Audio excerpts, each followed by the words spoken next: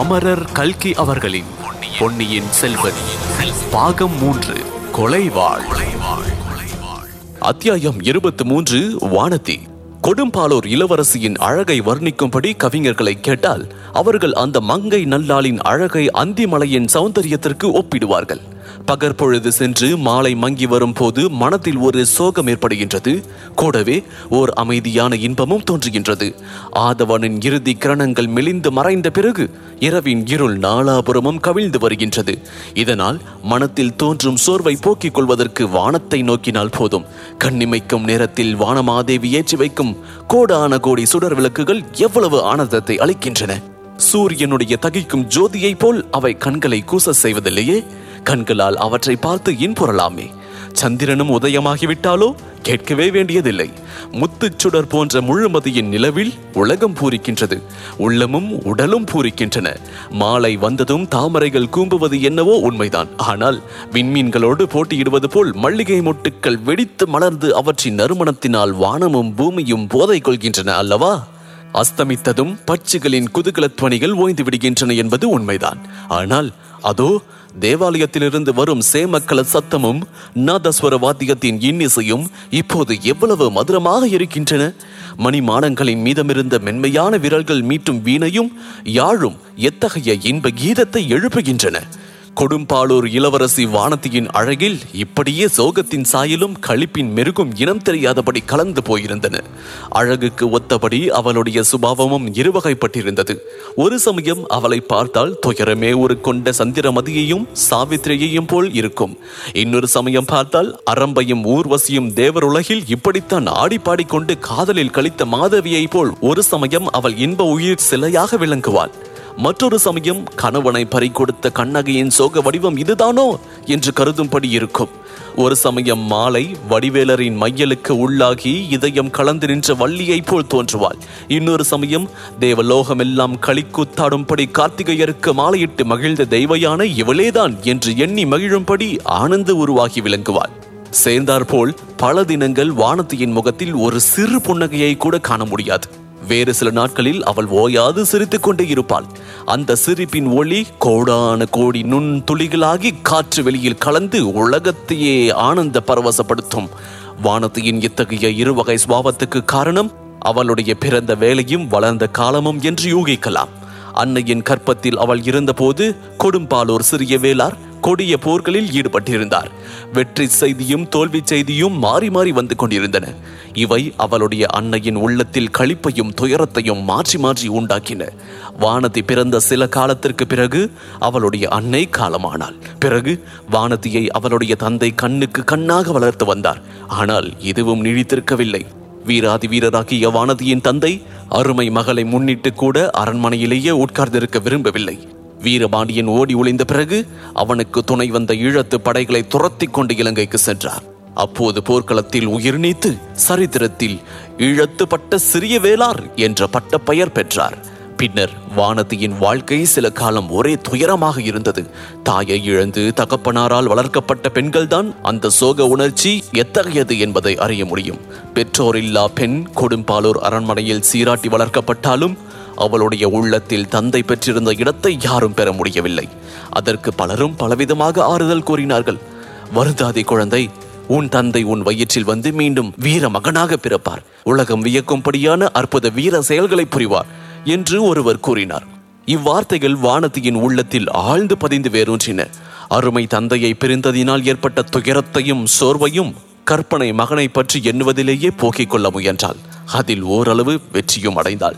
தனக்கு பிறக்கும் குமரன் எப்படி எப்படி இருப்பான், எந்தெந்த மாதிரி நடப்பான், எத்தகைய வீர செயல்களை புரிவான் என்ற மனோராஜ்யத்தில் நாள் கணக்கில் மூழ்கி விடுவாள். கற்பனை கண்ணின் மூலமாக அந்த வீர மகன் தூர தூர தேசங்களுக்கு சென்று மாபெரும் யுத்தங்களில் வெற்றி பெறுவதை பார்த்தாள்.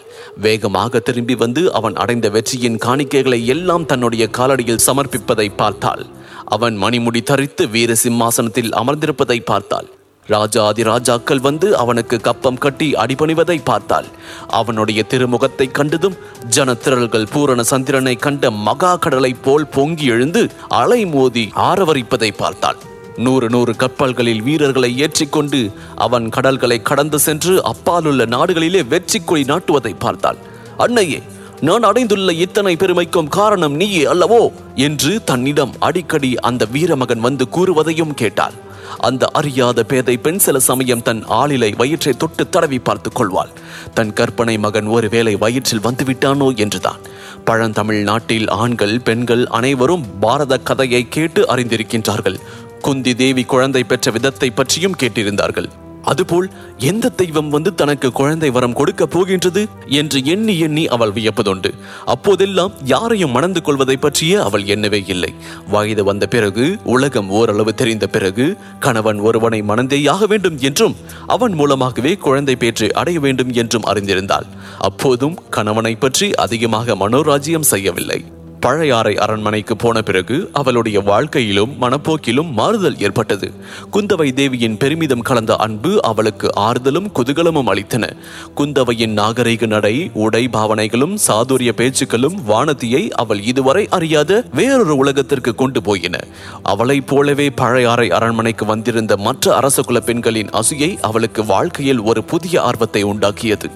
அவர்கள் அசூயைப்படும் படியாக தன்னிடம் ஏதோ மகிமை இருக்க வேண்டும் என்று அவளுடைய உள்மனம் உணர்த்தியது.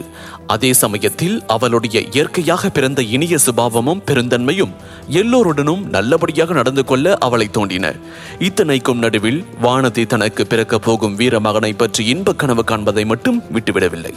இதற்கிடையிலேதான் அவள் பொன்னியின் செல்வரை பார்க்கும்படி நேர்ந்தது. அதன் பலனாக அவளுடைய மனக்கோட்டைகள் எல்லாம் பொலபொல என்று தகர்ந்து விழுந்தன. கணவனை அடைந்த பின்னர் தான் மகனை பெற முடியும் என்று அவள் அறிந்திருந்தாள். கணவர் யாராக இருந்தாலும், எப்படிப்பட்டவனாய் இருந்தாலும் சரிதான் என்ற அலட்சியப்பான்மை அதற்கு முன்பு அவள் அடி உள்ளத்தில் இருந்தது. ஆனால் இந்த பொல்லாத மனத்தை என்ன செய்வது? இது சோழ நாட்டு மக்களின் கண்ணுக்கு கண்ணான இளவரசரிடம் அல்லவா போய்விட்டது? 56 தேசத்து மன்னர்களும் என் பொன்னை மணந்து கொள் என்று கெஞ்சி கூத்தாடக்கூடிய பெருமை வாய்ந்தவர் அல்லவா அவர்? அத்தகையவர் தன்னை திரும்பியும் பார்ப்பாரா? அவரை மணந்து கொள்ளும் பாக்கியத்தை பற்றி அவளால் கனவு கூட காண முடியாதே. இளவரசரிடம் இந்த பேதை மனம் சென்ற பிறகு இன்னொருவரை மணந்து கொள்வதுதான் எப்படி சாத்தியம்? ஆகையால் தன் வயிற்றில் பிறக்கப் போகின்ற வீரகுமாரனை பற்றி இத்தனை காலமும் அவள் கட்டி வந்த மனக்கோட்டைகள் எல்லாம் சிதறி போகத்தானே வேண்டும். இதையெல்லாம் நினைக்க நினைக்க அவளுடைய உள்ளம் வெடித்துவிடும் போலிருந்தது. மறுபடியும் பழையபடி சோக வடிவானாள். அவளுடைய மனத்தை அறிந்து கொண்ட இளைய பிராட்டி அவளிடம் விசேஷ அன்பும் ஆதரவும் காட்டினாள். தன்னால் இயன்ற வரையில் வானதியை உற்சாகப்படுத்த முயன்றாள். பொன்னியின் செல்வரிடம் அவளுடைய உள்ளம் சென்றது அப்படியொன்றும் பிசகான விஷயமில்லை என்றும் நடக்க முடியாத காரியமும் அல்லவென்றும் குறிப்பாக உணர்த்தி வந்தாள். குழந்தை ஜோதிடர் வானதிக்கு பிறக்க போகும் மகனை பற்றி கூறியது அவளுடைய உள்ள கனலுக்கு தூபம் போட்டு வளர்த்தது. அவளுடைய மனோராஜ்யம் மேலும் விரிவடைந்து கொண்டே வந்தது. மனச்சோர்வும் குதூகலமும் மேலும் தூரிதமாக மாறி மாறி ஏற்பட்டன. இயக்கத்தினால் ஏற்பட்ட மனவேதனை பொறுக்க முடியாமல் இருந்தது போல் மகிழ்ச்சியினால் ஏற்பட்ட கிளர்ச்சியையும் அவளால் சகித்துக் கொள்ள முடியவில்லை. இரண்டும் மிதமிஞ்சி போன போது மயக்கம் போட்டு விழுந்தாள். இயற்கை அருளிய இந்த மயக்க மருந்து சாதனத்தினால் அவள் தன் உயிரை காப்பாற்றிக் கொண்டு வந்தாள். தஞ்சைக்கு சென்றிருந்த போது வானதி பார்த்த பராந்தக சக்கரவர்த்தி நாடகமும், அன்றிரவு அவள் கேட்ட அபய குரலும், கண்ட பயங்கர காட்சியும் அவளுடைய மனக்குழப்பத்தை அதிகமாக்கின. கொடும்பாளூர் வம்சத்துக்கும் பழுவூர் சிற்றரசர் குலத்திற்கும் ஏற்பட்டிருந்த தீராத பகையின் அளவை அவள் அன்று நன்கு அறிந்து கொண்டாள். பழுவூர்காரர்கள் சோழ நாட்டில் அப்போது அடைந்திருந்த செல்வாக்கின் அளவையும் தெரிந்து கொண்டாள். இளவரசர் அருள்மொழிவர்மர் விஷயத்தில் தன் மனோரதம் ஈடேற பழுவேட்டரையர்கள் அனுமதிப்பார்களா? அவர்கள் அனுமதித்தாலும் அவர்கள் வீட்டு பெண்கள் சும்மா இருப்பார்களா? பழுவூர் இளையராணி சம்மதிப்பாளா? அவளுடைய செல்வாக்கும் சக்தியும் உலகம் அறிந்தவை. நந்தினியை நினைக்கும் போதெல்லாம் அழகிய நாகபாம்பின் நினைவு வானதிக்கு வந்தது. இளைய பிராட்டியின் பேரில் அவளுடைய பகைமையை பற்றி அறிந்து கொண்டிருந்தால் அது தன் பேரிலும் பாயும் அல்லவா? ஏன், பொன்னியின் செல்வரையே அந்த விஷநாகம் தீண்டினாலும் தீண்டக்கூடும். நள்ளிரவில் நோயாக படுத்திருக்கும் சக்கரவர்த்தியின் முன்னால் நந்தினியை ஒத்த வடிவம் ஒன்று நின்றதே, அது உண்மையில் நந்தினிதானா? சக்கரவர்த்தி அப்படியெல்லாம் பீதி நிறைந்த குரலில் ஓலமிட்ட காரணம் என்ன? இளைய பிராட்டி இதை பற்றியெல்லாம் ஏன் தன்னிடம் எதுவும் பேசுவதற்கு மறுக்கின்றாள்? ஆமாம், இளைய பிராட்டியின் மனமும் மாறி போயிருக்கின்றது. தன்னிடம் முன்பெல்லாம் போல் அவ்வளவு கலகலப்பாக பேசுவதில்லை. அடிக்கடி தன்னை விட்டுவிட்டு தனிமையை நாடி போய் விடுகின்றார். அவரை ஏதோ பெருங்கவலை பிடித்திருக்கின்றது. ஒருவேளை பொன்னியின் செல்வரை பற்றிய கவலைதானோ என்னவோ? அதனாலேதான் தன்னிடம் அதை பற்றி சொல்வதற்கு மறுக்கின்றார் போலும். இன்றைக்கு கூட திடீரென்று இளைய பிராட்டி காணாமல் போய்விட்டார். அவர் இல்லாத சமயங்களில் இந்த பெண்கள் என்ன பாடுபடுத்துகின்றார்கள், என்ன கொட்டம் அடிக்கின்றார்கள். கவலை என்பதை அறியாதவர்கள். எது எப்படி போனாலும் அவர்களுடைய கும்மாளத்துக்கு குறைவு ஒன்றும் கிடையாது. அவர்களுடைய கேலி பேச்சுக்களை வானதியினால் எப்போதுமே சகித்துக் கொள்ள முடிவதில்லை. அதுவும் இந்த 2-3 தினங்களாக ஒரே சோக கடலில் வானதி ஆழ்ந்திருந்தபடியால் அவர்களுடைய வீண் பேச்சுக்கள் அவளுடைய காதில் நாரசமாக விழுந்தன. இளைய பிராட்டி எங்கேதான் போயிருப்பாள் என்று தேடிக்கொண்டு புறப்பட்டாள். மூத்த மகாராணியின் அரண்மனையில் ஏதோ சபை கூடியிருக்கின்றதென்றும் அங்கே போயிருக்கின்றார் என்றும் தெரிந்து கொண்டாள். ஆகையால் அந்த அரண்மனைக்கு சென்றாள். வானதி போவதற்குள் அங்கே சபை கலைந்து விட்டது. பெரிய மகாராணியும் அவருடைய செல்வ புதல்வர் மதுராந்தகரும் அந்தரங்கமாக பேசிக் கொண்டிருக்கின்றார்கள் என்று அறிந்தாள். எதனாலோ இந்த செய்தி வானதிக்கு மேலும் கவலையை உண்டாக்கியது. அங்கிருந்து மறுபடியும் புறப்பட்டால் அரண்மனை வாசலில் ஜன திரளில் பெரும் இரைச்சல் கேட்டது. விஷயம் என்ன என்று தெரியவில்லை. இளைய பிராட்டியை உடனே பார்க்க வேண்டும் என்ற ஆர்வம் மிகுந்தது. அரண்மனையில் சேடி பெண்களை ஒவ்வொருத்தியாக விசாரித்தாள். சற்று முன்னால் ஆழ்வார்க்கடியான் என்னும் வீர வைஷ்ணவனோடு இளைய பிராட்டி அந்தரங்கமாக பேசிக் கொண்டிருந்ததாகவும் பிறகு அரண்மனை தோட்டத்திற்கு ஓடையை நோக்கி சென்றதாகவும் ஒரு சேடி கூறினாள். இளைய பிராட்டி தனிமையை நாடி செல்லும் சமயங்களில் யாரும் வந்து தொந்தரவு செய்வதை இப்போதெல்லாம் அவர் விரும்புவதில்லை. ஆகையால் ஓடை பக்கம் இளைய பிராட்டியை தேடிக்கொண்டு போகலாமா வேண்டாமா என்று வானதி தயங்கினாள். அந்த சமயம் வாரிணி என்னும் மங்கை ஓட்டமாக ஓடி வந்தாள். பொன்னியின் செல்வர் கடலில் மூழ்கிவிட்டாராம் என்ற பயங்கர செய்தியை சொல்லிவிட்டு அலறி அழுதாள். மற்ற பெண்களும் இதை கேட்டு ஓவென்று கதறத் தொடங்கினார்கள். வானதிக்கோ முதலில் எவ்வித உணர்ச்சியும் உண்டாகவில்லை. சும்மா நின்றவர்களை மற்ற பெண்கள் உற்று நோக்கினார்கள். அடி பாவி, உன்னுடைய துரதிர்ஷ்டத்தினால் தான் இளவரசர் கடலில் மூழ்கினார் என்று அவ்வளவு கண்களும் அவளை நோக்கி இடித்து செல்வது போல் காணப்பட்டன. வானதியினால் அதற்கு மேல் பொறுக்க முடியவில்லை. அங்கு நிற்கவும் முடியவில்லை. அரண்மனை தோட்டத்துக்கு ஓடையை நோக்கி ஓடினாள். ஓடையை நோக்கி ஓடிக்கொண்டிருந்த போது வானதியின் உள்ளமும் ஓடிக்கொண்டிருந்தது. இளவரசர் கடலில் மூழ்கிவிட்டார் என்ற வார்த்தைகளின் பொருள் அவளுக்கு விளங்கியது. அதனால் ஏற்பட்ட அதிர்ச்சியை மீறிக்கொண்டு மற்றொரு எண்ணம் மேலெழுந்தது.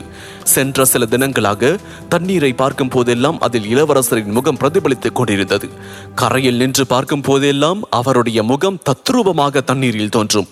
தொடுவதற்கு போனால் மறைந்துவிடும். அதன் காரணம் என்ன என்பது வானதிக்கு புலனாயிற்று. இளவரசர் கடலில் மூழ்கிய போது என்னை நினைத்துக் கொண்டிருக்கின்றார், என்னை அழைத்தும் இருக்கின்றார். அதை அறியாமல் பாவி நான் கரையிலே நின்று வேடிக்கை பார்த்துக் கொண்டிருந்தேன்.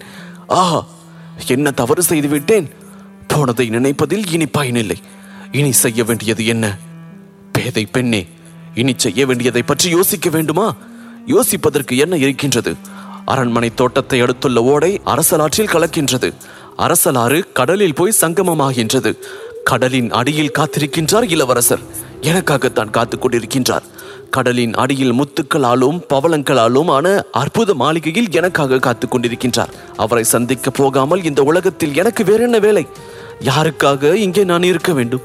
இவ்வாறு வானதி தீர்மானம் செய்ததும் வானதியின் உள்ளத்தில் ஒருவித அமைதியே உண்டாகிவிட்டது.